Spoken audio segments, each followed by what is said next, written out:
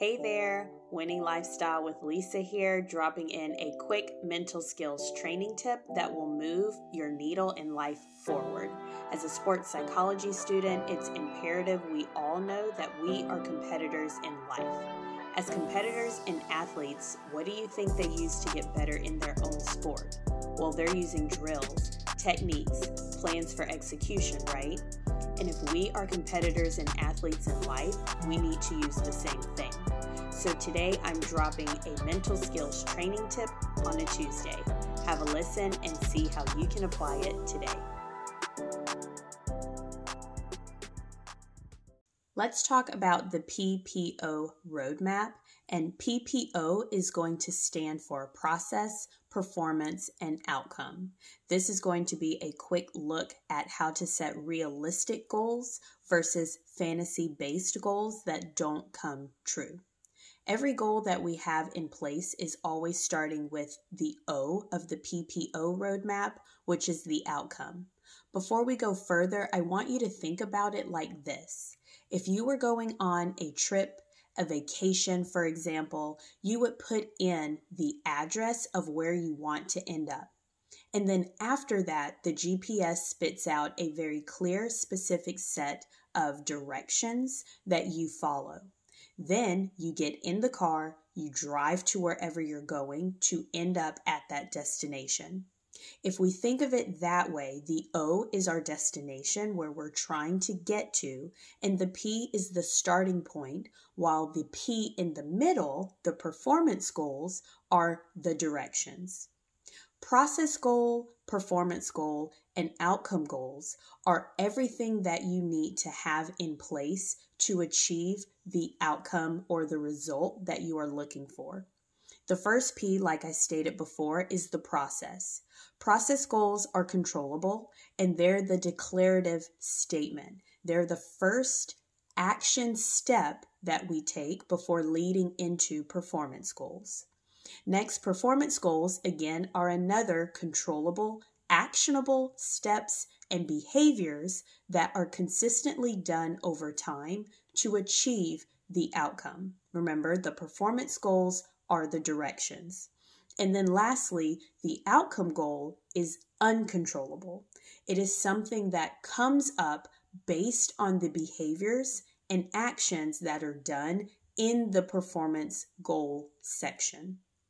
Most times, people believe their only focus should be on the outcome goals. And we'll do a great example to help understand why this outcome-based thinking seems to be the only way most people think. Usually, if we start off with something we want to get better or improve in, we always jump first to the outcome, which is normal. It's the result that we want to get better at. A great example would be someone looking to lose weight. They might say, I want to lose 15 pounds. They've identified what it is that they want, but then also the next step is they're not thinking about the process goals and the performance goals. If the outcome of wanting to lose 15 pounds is on their mind, what actions are they doing to get them there? Well, we know now I want to lose 15 pounds is our destination. Now we have to go back and start at the beginning and then get our directions. Our first step is the process goal. What can we declare in a controllable way that will help us lose 15 pounds? For most people, it's they need to be more aware of themselves in nutrition or physical activity. That's a great process goal because it is controllable.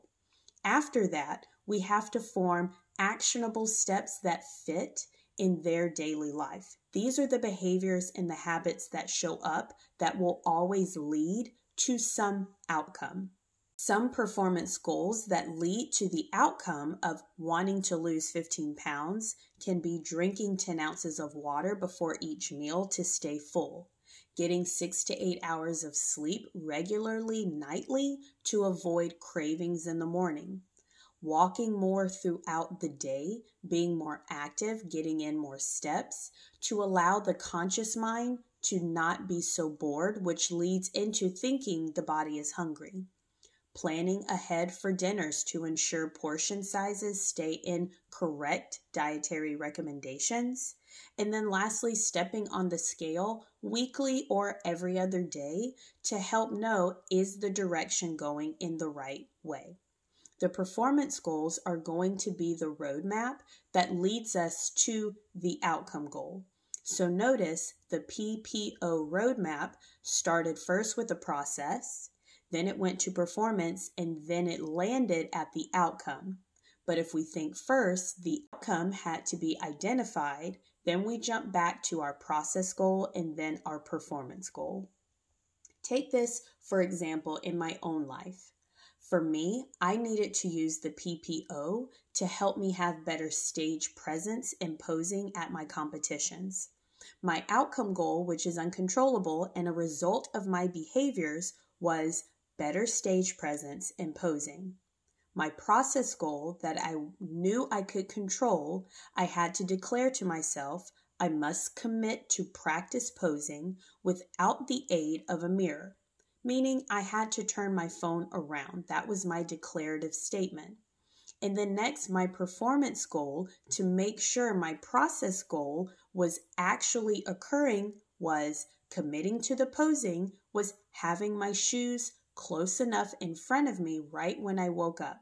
That's an actionable behavior step that I have control over setting up to make sure my process of committing to posing leads to the outcome of better stage presence. Another performance goal is having my ring light already set up, ready to go, so I can turn my phone right around without having the annoyance of putting it together in the morning.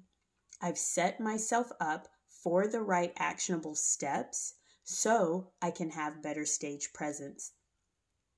Next, my other performance cues or my other performance goals might include being the tallest person in the room to make sure I can twist easier and stand with confidence, thinking about sitting a cup of water on my glutes to keep my back arched and my glutes high, keeping the weight in my big toe to maintain stability and balance, and also maintaining a tight core by thinking of squatting something very heavy.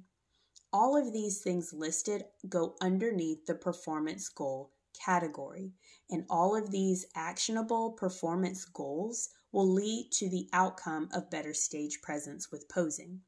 Remember, the PPO roadmap starts first at the end with your outcome. What is it that you want? What is it that you want to get better? That's going to be your destination first. And then we have to go back to the beginning to identify what is the process goal. What is your declarative statement that will lead you into that outcome? And then after we find out what that process goal is, we move into the next P, the performance goal, which are daily actionable steps that lead us to the outcome. Remember, we have two places of control, and those are the first two P's, process and performance. Our outcome will always be a result of these two. I hope this mental skills training tip helps. See how you can apply it today. If you enjoyed what you heard and you would like to reach out further, I am on both social media platforms of Facebook and Instagram. I did try TikTok for I gave it a good run. It was about 2 weeks, and it's not for me. It's just not for me.